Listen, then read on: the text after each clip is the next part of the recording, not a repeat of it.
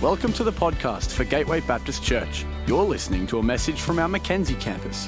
Find us at gatewaybaptist.com.au if you'd like to connect with us as we seek to change lives by following Jesus in our community, our nation, and our world.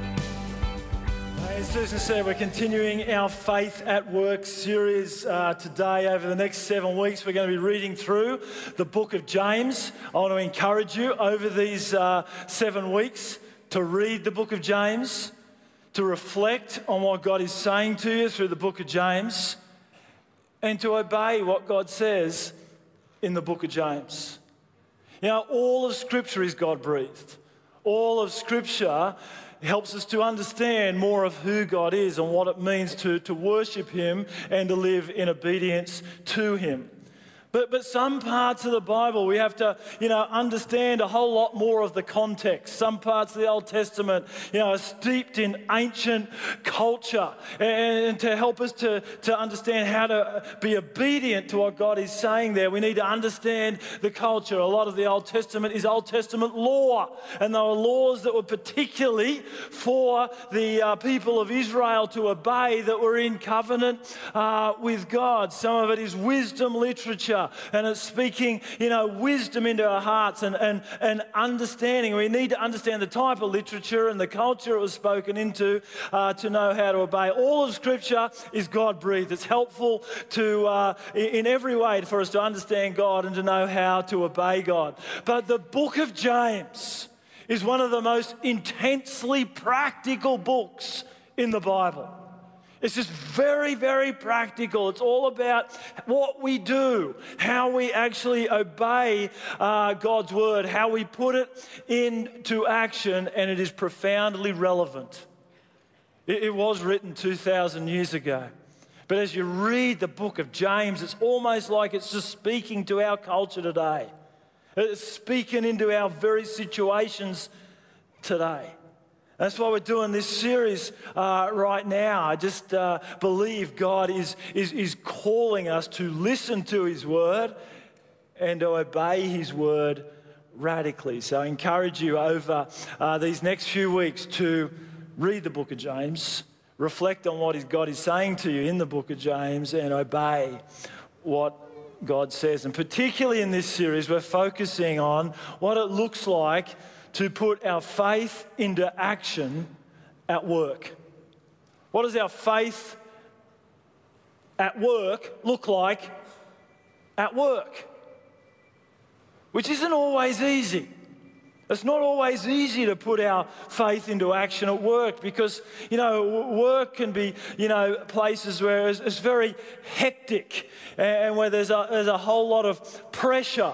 Work can be very worldly places. It seems like there's a massive difference between what happens here on a Sunday and what happens in our workplaces. And let's just be honest here this morning. The hardest part about putting our faith into action in the workplace is that some people at work are really annoying. And they make us angry. Some people at work are rude. Some people are selfish. Some people are lazy and they don't follow through on what they said they're going to do. Some people are arrogant and it's annoying and it makes you angry. And some people annoy you and you don't even know the words to know why they annoy you. They just annoy you and they make you angry. Does anybody here, have somebody at work that is annoying? Come on, put your hand up high. If you haven't got your hand up, you're probably the person at work that's really annoying and you're making other people angry. It's not just at work. If home is your workplace, then this happens at home too. Sometimes, it's people that we find really hard to love that are very annoying. And sometimes it's actually the people that we love the most that are the most annoying. But we've all got some people in our workplaces, in our everyday lives that are annoying and tend to make us angry. I want us to consider something this morning. Maybe that annoying person at work or at home God's actually put them there. He's put them there not to get your temper to flare up, your anger to rise up, or your blood to boil up. But God's actually put that person there to help you grow up. God's kind like that.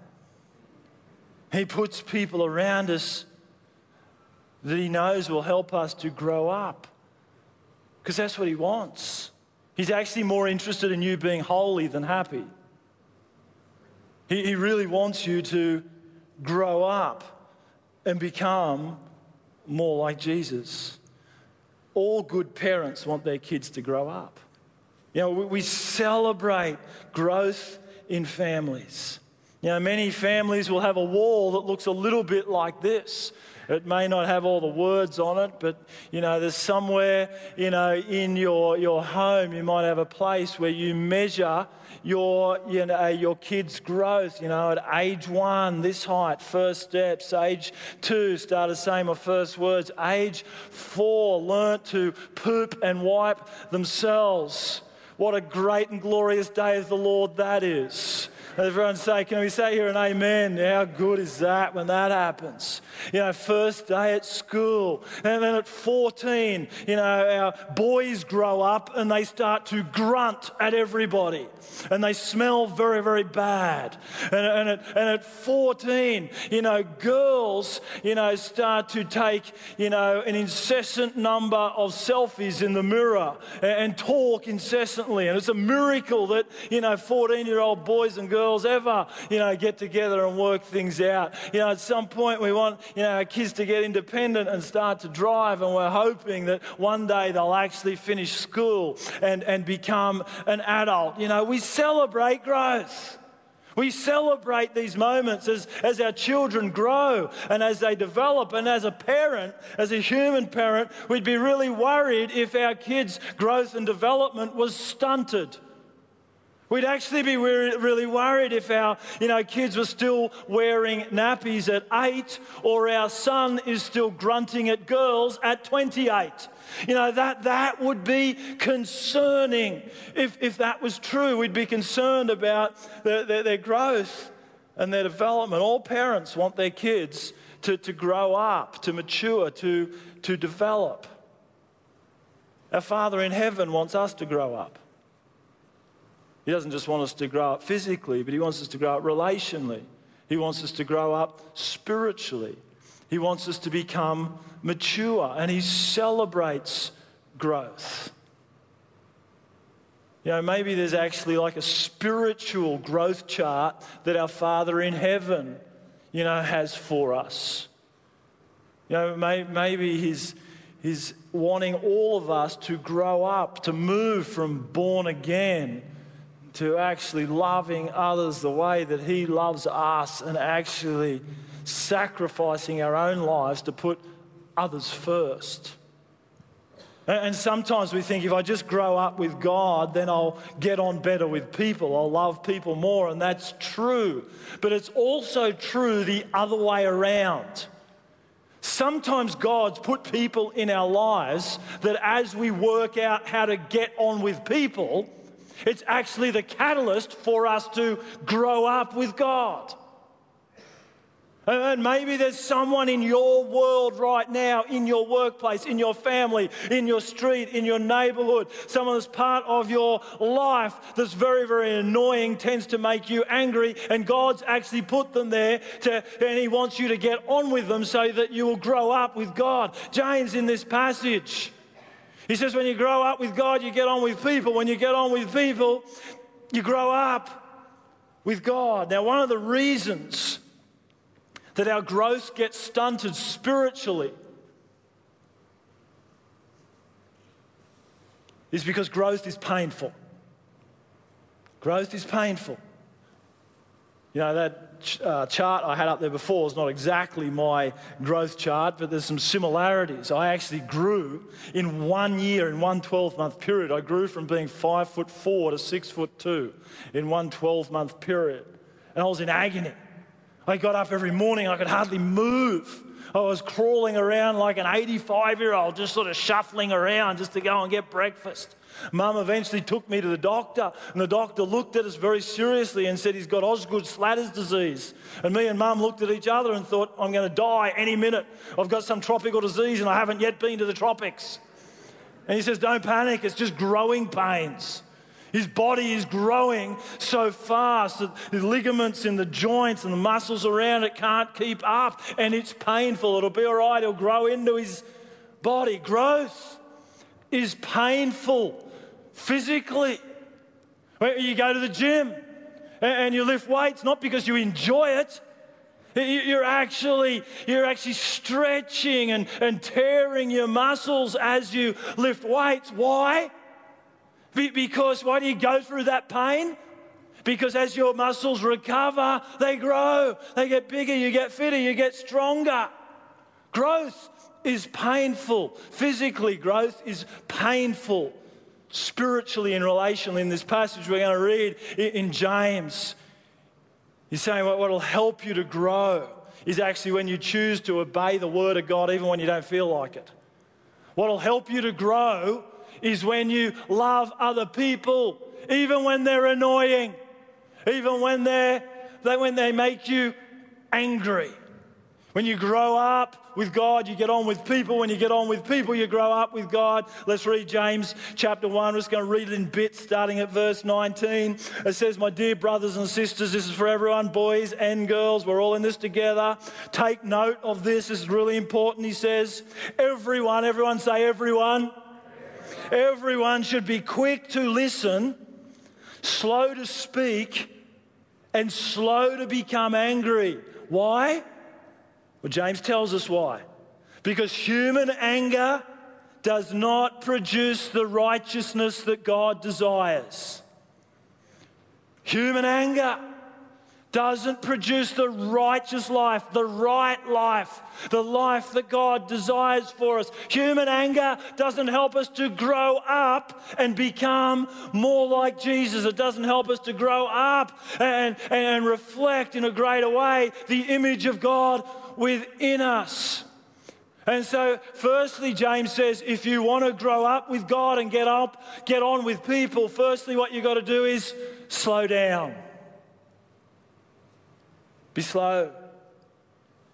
Slow to speak. Slow to anger. You know, the Olympics just started. Last few days, who's been watching the Olympics already? Glued to the TV. You know, I've looked through all of the different competitions in the Olympics. There is no competition where you celebrate slowness. In the Olympics, the fastest is the first. The fastest gets gold. There's no competition for running slow. There's no competition for swimming slow. There's no competition for cycling slow. It's all about being the fastest. When you're the fastest, you're the first. When you're the fastest, you get the gold. Even in a sport that I don't think is really a sport, and I actually think about being slow, walking, as whoever walks the fastest gets the gold. What a stupid sport. If you just kind of walk along like this, like you're supposed to walk, you know, you get nothing. But if you walk like an idiot and kind of wiggle everything around, they give you a gold medal. What a silly sport. If you want to go fast, learn to run. Walking fast. Who gets a gold medal for walking fast? I'm sorry for all of the walkers online. You see, we celebrate being fast, but God actually says it's good to be slow. In fact, slowness is one of God's best qualities. It's one of his top 5. You know, when God introduces himself to Moses at Mount Sinai, you know, the people of Israel didn't really know who God was. When God showed up at the burning bush and Moses, you know, starts hearing the voice of God, and Moses says, I don't know who you are, and none of the people know who you are. You know, who will I say has sent me? And God's really helpful. He says, say, I am who I am has sent you. Not a lot of description in that.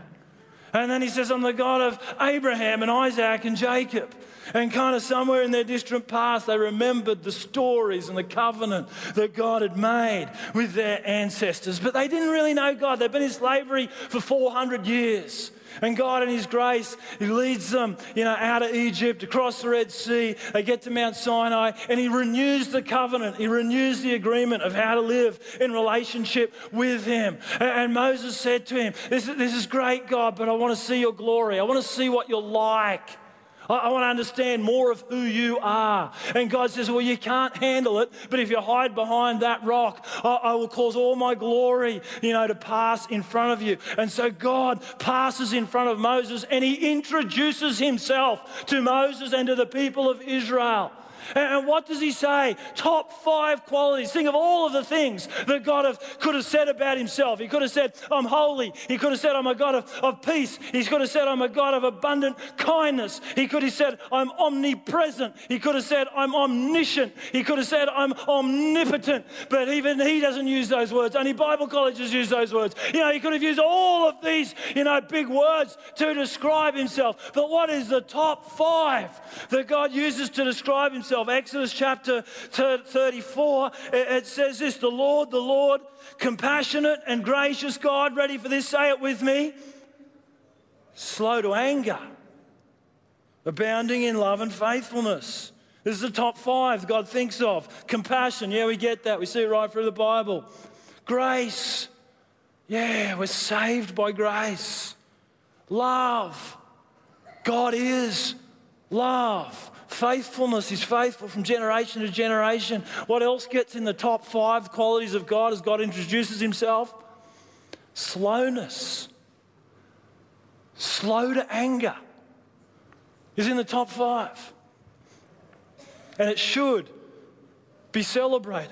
It's one of God's greatest qualities we should be so thankful for. The people of Israel should be so thankful because they kept making these promises to God and they kept being unfaithful.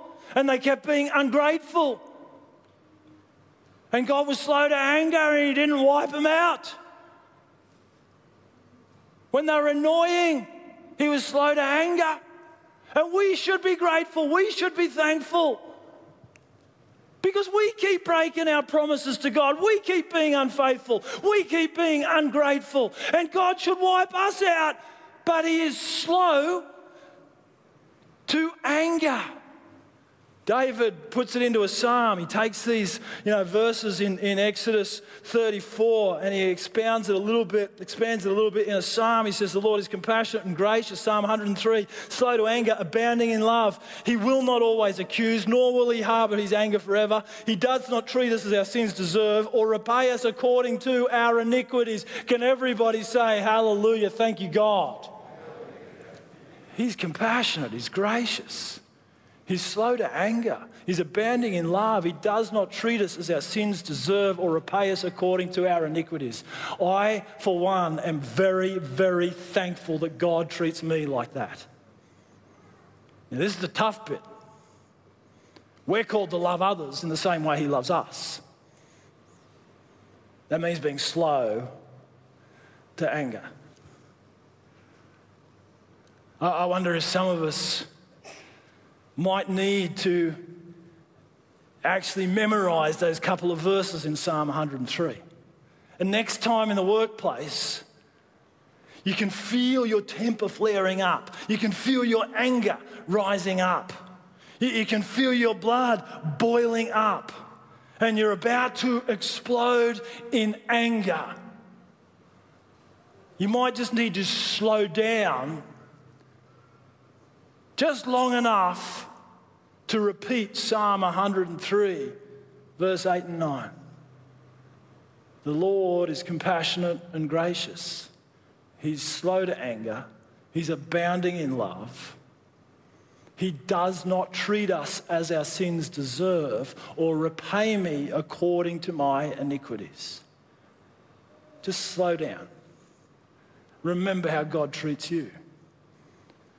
Maybe just before you're about to say something you regret, at home, in the workplace, just slow down. Slow down before you send that email where you copy all in capitals, underlined. Slow down before you put that rant on Facebook. Slow down before you gossip about that person at the water cooler. Just slow down. Because God is slow to anger. And I'm so thankful for that. And He calls us to love others in the same way. If you want to grow up with God, you see, He says human anger does not produce the righteous life that God desires. Human anger does not help us to grow up and get on with people. If you do want to grow up with God and get on with people, then firstly, you've got to slow down. And secondly, you've got to listen up. James says, my dear brothers and sisters, take note of this. Everyone should be quick to listen. Have you ever noticed that if you've got someone at work or in your family or yes, acquaintance somehow that really annoys you, makes you angry, and you've actually stopped to listen to their story, listen to what's really going on for them, that your heart over time has actually changed from anger to empathy? Has that happened for anybody? If it hasn't happened for you, then it should. This is what James says, that we're to be slow to speak, slow to anger, and quick to listen. One of the best assignments I ever did at Bible college was in a subject called culture and ministry. And we were learning about how different cultures help us to, shape our worldview, shape our understanding of God. And one of the assignments we had to do is we had to go and find someone from a completely different culture to us and hear their story, hear how it shaped their worldview, shaped their understanding of God. And I had these two boys in my youth group at the time that were so annoying. They made me angry. I wanted to hurt them. Bilal and Rabi. Because they hurt people. They stole stuff from our youth group. They lied. They wrecked every game I tried to run, every talk I tried to talk. I was angry with them. They were very annoying. And so I chose to do this assignment with them. And I invited myself into their home, and I found out that they'd been refugees from Lebanon when their mum died in a mortar attack. Growing up with a dad and no mum, and their dad couldn't speak English, and they were in this brand new country and they were learning to speak English. And as I sat there with them for a couple of hours, it didn't excuse their bad behaviour, but it did change my heart. I began to feel empathy for these boys. I began to feel what God feels for these boys. And that's all I can control. It's not my responsibility to change their behaviour. Only God can do that by the power of the gospel, the power of the Holy Spirit working in their lives. But what I can do is I can allow the Holy Spirit to change my heart, and so I can love them the way that God loves them. I want to encourage you, if you've got someone in the workplace, you've got someone in your world that's really annoying you, really getting up your nose, really you tend to find yourself angry when you're talking to them, just start to ask them questions. Ask them about their family. Ask them about their background. Ask them what's been going on for them. Ask them what their big dreams for life are. Ask them just how they're feeling. Check in on how they're doing. And if you just get a grunt or an angry response for 2 weeks, keep going. And see if God doesn't change something in their heart as He changes something in your heart. James in this passage is saying if you want to grow up with God and get on with people, firstly, you've got to listen to people. And then secondly, almost in the next breath, he says you've got to listen to God's word. You've got to listen to people But you also got to listen to God's word, because God's word, where listening to people might change our heart from anger to empathy. Listening to God's word actually reveals the will of God in a world, in a workplace where evil is prevalent. And so he says in verse 21, he says, get rid of all moral filth and the evil that is so prevalent, and humbly accept the word planted in you, which can save you. Now you need to understand, James, as he's writing this letter, is writing to people who have already been saved by the gospel. They've already put their faith in Jesus. And so what he's talking about here is the ongoing work of sanctification, of working out our salvation with fear and trembling. He's saying there's a word planted in you. In this season where you're getting annoyed with this person that's making you angry, God's word is speaking into that very situation, speaking into that very relationship. And sometimes, God's word ends up just being snatched away by the devil. Sometimes Jesus says God's word is in such shallow soil that we never grow up and get on with people. And sometimes God's word, gets mixed in with all the worries of this world, and we get so focused on everything else that's going on in the world, we don't allow God's word to speak into this tough situation that we're in that can help us to grow up. But he says sometimes the word lands on good soil. It gets accepted and it gets understood, and it actually causes us to grow. You see, whoever you're annoyed with right now, whatever is making you angry right now, God has got a word for you in this season to help you grow up with God, become more like him, and to get on with people.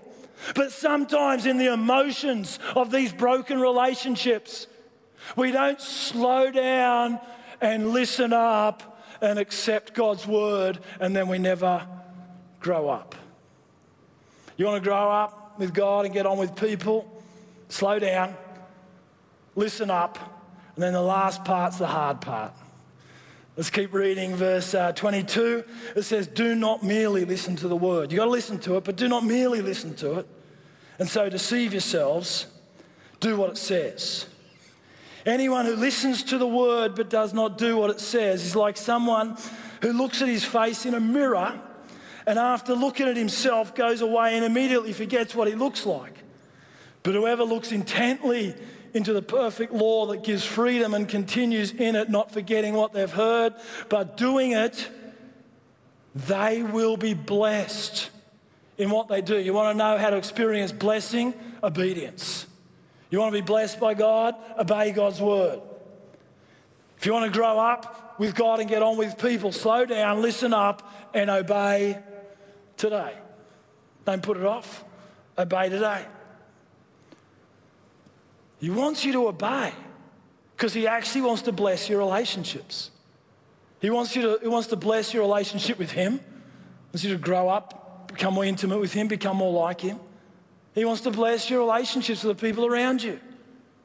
But it actually comes through obedience, and it's not always easy. So sometimes we just don't want to forgive people. We don't want to put others first. We don't want to forgive as Jesus has forgiven us.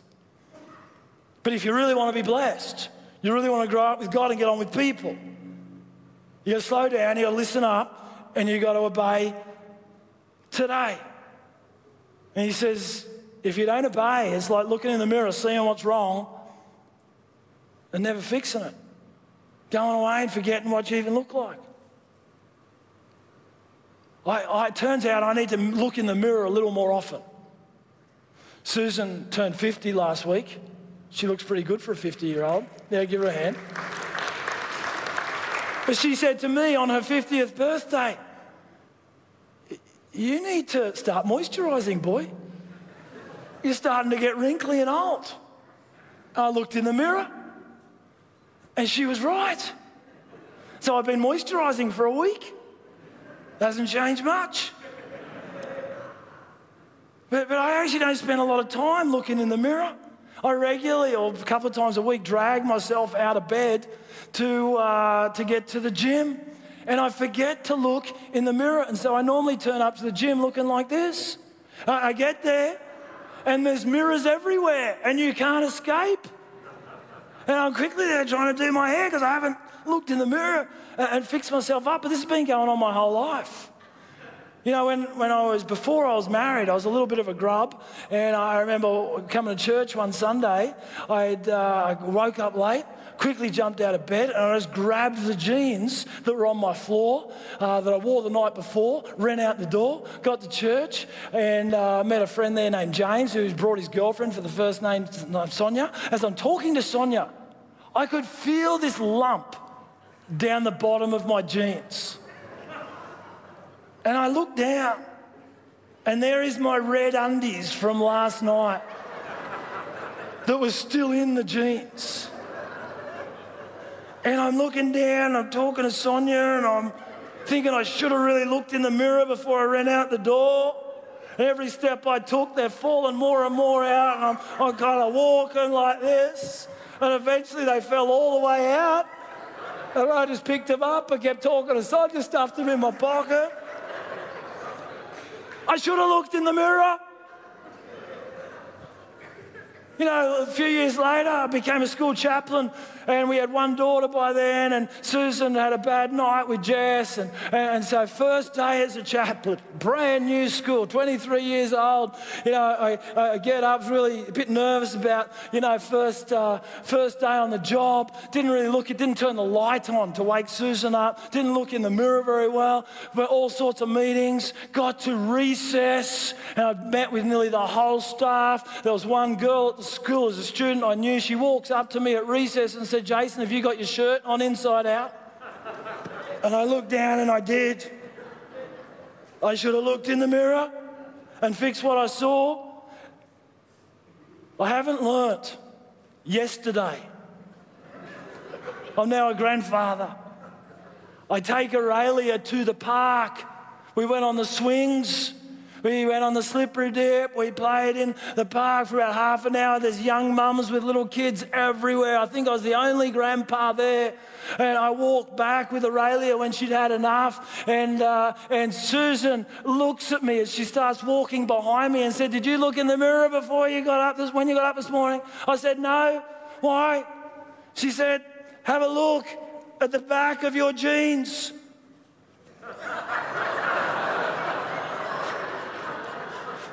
Apparently the young mums got a bit more than what they bargained for at the playground. I got to learn to look in the mirror and do a 360. And fix up what needs to get fixed up. James says, there's no point looking in the mirror if you don't fix what you see. There's no point reading the Bible and understanding it all, reading it for 50 minutes a day, if you actually don't do what it says. It'd be like looking in the mirror and not fixing your hair or changing your jeans. You'd be deceiving yourself. You actually want to grow up with God, get on with people. You want to reflect the image of God to the people around you. Slow down, listen up, but then you've actually got to obey what God's word says. When Jesus is given his famous Sermon on the Mount, he actually talks about what it looks like to be a follower of Jesus, what it looks like to make a difference in the world, what it looks like to grow up, become mature in our faith and get on with people. He says it means forgiving as Jesus forgives you. Getting rid of lust and envy towards other people and worry about worldly things, praying for those who hurt you, loving your enemies, being the peacemaker in every situation, giving to the needy, caring for the poor, turning the other cheek, being faithful in marriage, going the extra mile, putting others first. That's what it looks like to follow Jesus. And James, his brother, is, a couple of decades later, is unpacking how we actually grow up into the image of Jesus and get on with the people around us. He says, if you want your relationships to be blessed, You've got to be obedient to God's word. This is what James says in the last part of this passage. It says, those who consider themselves religious and yet don't keep a tight rein on their tongues deceive themselves. If you're using your tongue in anger and bitterness and unforgiveness to put people down rather than to build people up, you're deceiving yourself. You haven't yet grown up. Their religion, he says, is worthless. Religion that God our Father accepts as pure and faultless is this: to look after orphans and widows in their distress and to keep oneself from being polluted by the world. Says this is what really matters to God. When you grow up and you put worldly things aside and you actually speak to people in a way that reflects the love and the grace of God, and you actually are so loving towards people that you actually reach out to those in need in your community, to the orphans and the widows. And you need to understand, in this culture, they were the least. You didn't bother with those people. But Jesus is saying, those people really matter to me. I want you to love those people. I want you to love all people. I tell you, our world today needs a community like this. A world that's so divided needs a church that's united around loving God and loving people with everything that we got. We see no greater example of the blessing of obedience, of the power of obedience to bless relationships than on the cross. In Philippians 2, Paul is saying to the church there, he says, actually, don't do anything out of selfish ambition. Don't consider anyone. Don't consider yourself better than anybody else, but actually put others first. Value others above yourself.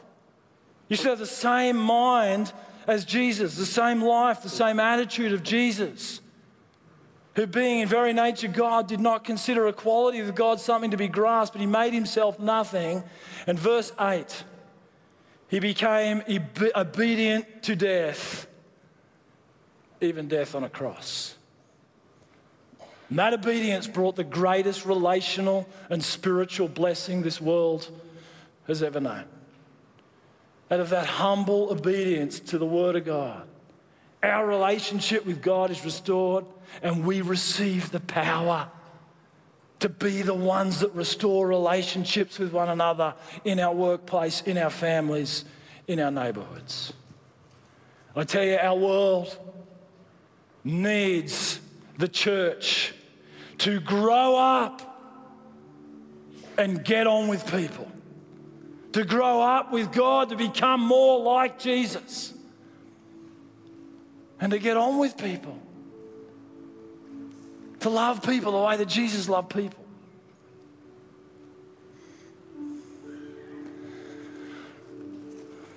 I'd love us as a community just to pray for each other. I'd just encourage you today just to be honest and humble. If you've got someone at work, someone in your workplace, someone in, your area of influence, you just find yourself getting annoyed and angry. And today, in God's word, you just know he's saying, hey, it's time to slow down. Listen up and obey his word. Love others the way that he loves us. Time to grow up with God and get on with people. I'm going to invite you down the front, actually. Let's stand together. Come on, let's stand together. We can pray for each other with masks on. Come on, let's stand. We're going to sing a song which talks about God. Would you heal our heart, make it whole? Would you show us how to love the way that you loved us? If that is your heart cry today, you actually want that person that's annoying you, that person that's making you angry, to be the person that actually helps you to grow up and become more like Christ. You actually want to show the love of Christ to that person. I'm just going to invite you to come down the front while I pray right now. I'm going to pray for all of us together. Come on, just as I'm praying, just walk. Now, my eyes will be closed. Everyone who's not walking can have their eyes closed. But if you just need to be down the front, just come. Come today. You just know today God's just challenging us. It's time to grow up and get on with people. Just come. It might be someone in your family. It might be someone in your workplace. I don't know who it is. It might be pain way back in the past. There might be pain from Friday, 5 o'clock in the afternoon. But God, today even, God, would you convict us by your Spirit? God, would you right now just begin to change our hearts? God, would you remind us of the way that you treat us? The way that you show so much love and grace to us. You're slow to anger with us. God, would you help us today by the power of your Spirit to be obedient to your word, to reflect your love and grace to the people around us. In the process, God, would you help us to grow up? I pray in Jesus' name. Amen. Hey, we're going to start to sing. If you want to come and join these guys, just come and stand down the front. Then I'm going to get some people to come and stand with you. Come on, there's some more of you that need to come. Just receive from God this morning. I see the King of Glory coming on the clouds with fire. The whole earth shakes.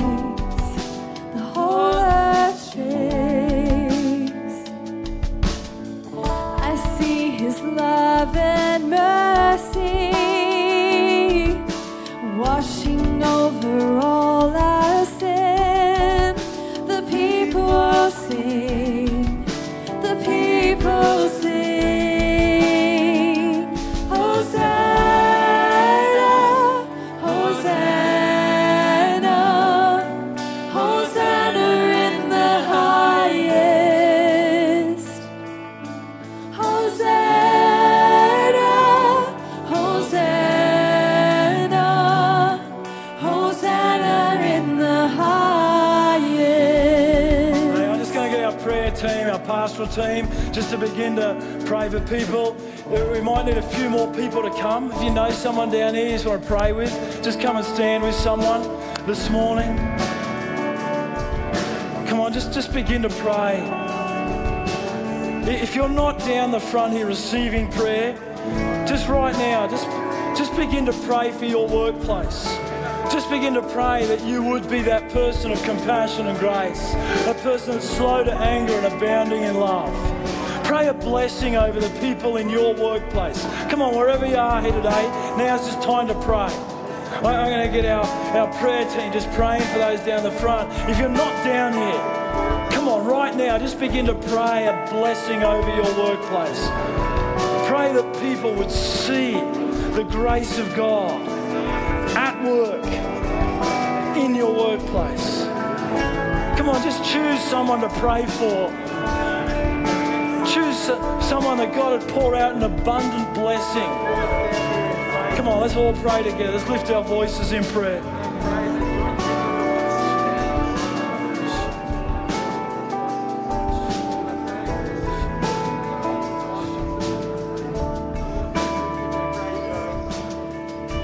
Some of you this morning just need to choose to forgive people that have hurt you, family members that have caused you pain. Some of you, the prayer you need to pray right now is actually a prayer of confession. Maybe that's all you can do right now is just confess your sin to God. Ask that He forgive your sin. Even if you're not yet ready to forgive, ask that He give you the power to one day forgive.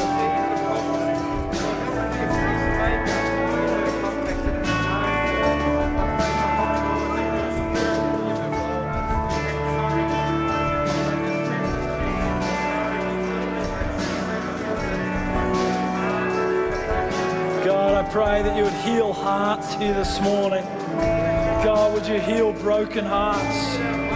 where there's scars from words that have been spoken. God, would you pour out your healing power? God, would you make us whole? God, I pray for forgiveness to flow. God, I pray for a touch of grace. God, I pray for an abundance of grace, that you might so fill us with grace, that we would be people that spread your grace throughout our community. God, I pray that we would be a stable people, a people that are so secure in your love, that in the midst of panic and stress, that we would be stable people in the workplace, that speak truth into people's hearts. God, would you pour out a blessing in our workplaces? Heal our hearts today. Let's sing this together. Come on, God, would you heal our heart and make us whole?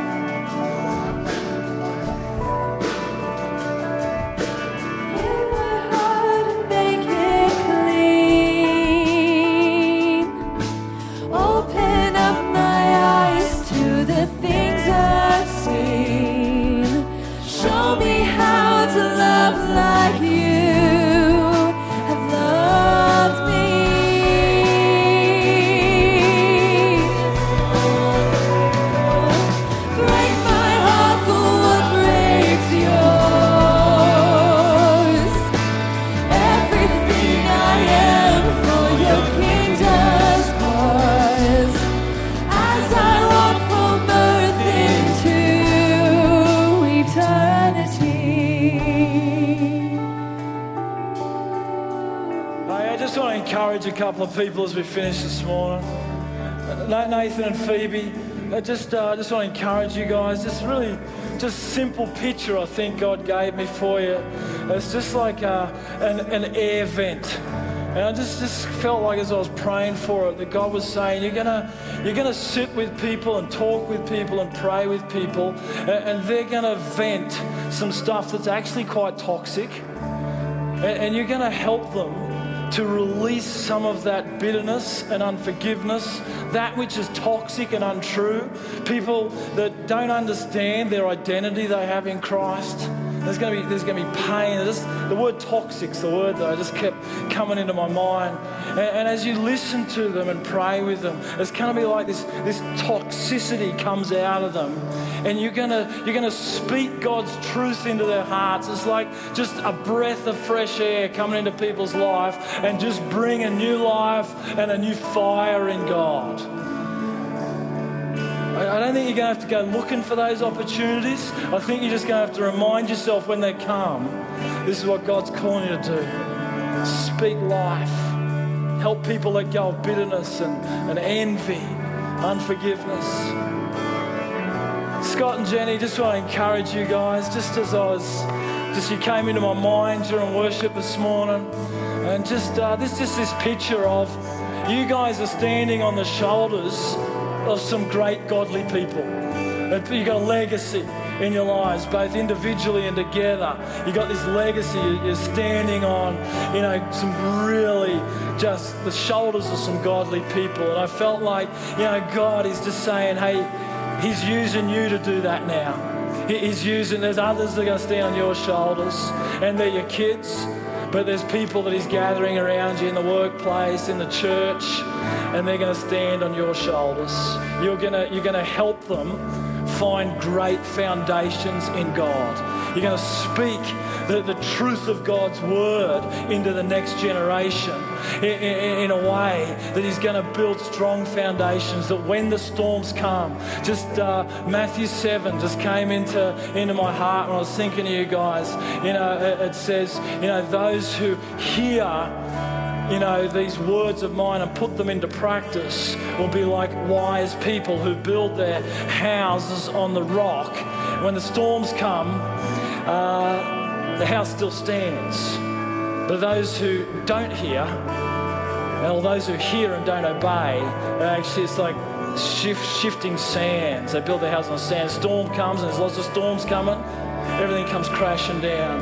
I just believe God wants to encourage you as you keep speaking truth into the next generation, into your family and into those in the church, in your respective workplaces. You're speaking truth into the next generation. You're going to build strong foundations, and storms will come, but they're going to stand. They're going to stand on the Word of God. They're going to stand on your shoulders. You're going to be a blessing to many. Hey, why don't you find someone to encourage this morning? I know it's not easy talking through a mask, but find someone to encourage this morning. I'm actually going to speak about that next week. James goes on to talk about using our words to build up and to bless, not to pull down and to curse. And I think we've all got a role to do in playing that, play in doing that. So I'll talk about that next week. Our prayer team will be down here for a little while if you want someone to pray with you. If you haven't yet put your faith in Jesus, and you chose to come along to church this morning with someone in a mask, then God's actually drawing you here for some supernatural purpose. And there's someone down the front here who'd just love to pray with you. If you'd like to say yes to Jesus, put your faith in him this morning, just come and talk to one of these prayer team, pastoral team down the front. We'd love to see that word of truth get planted within you.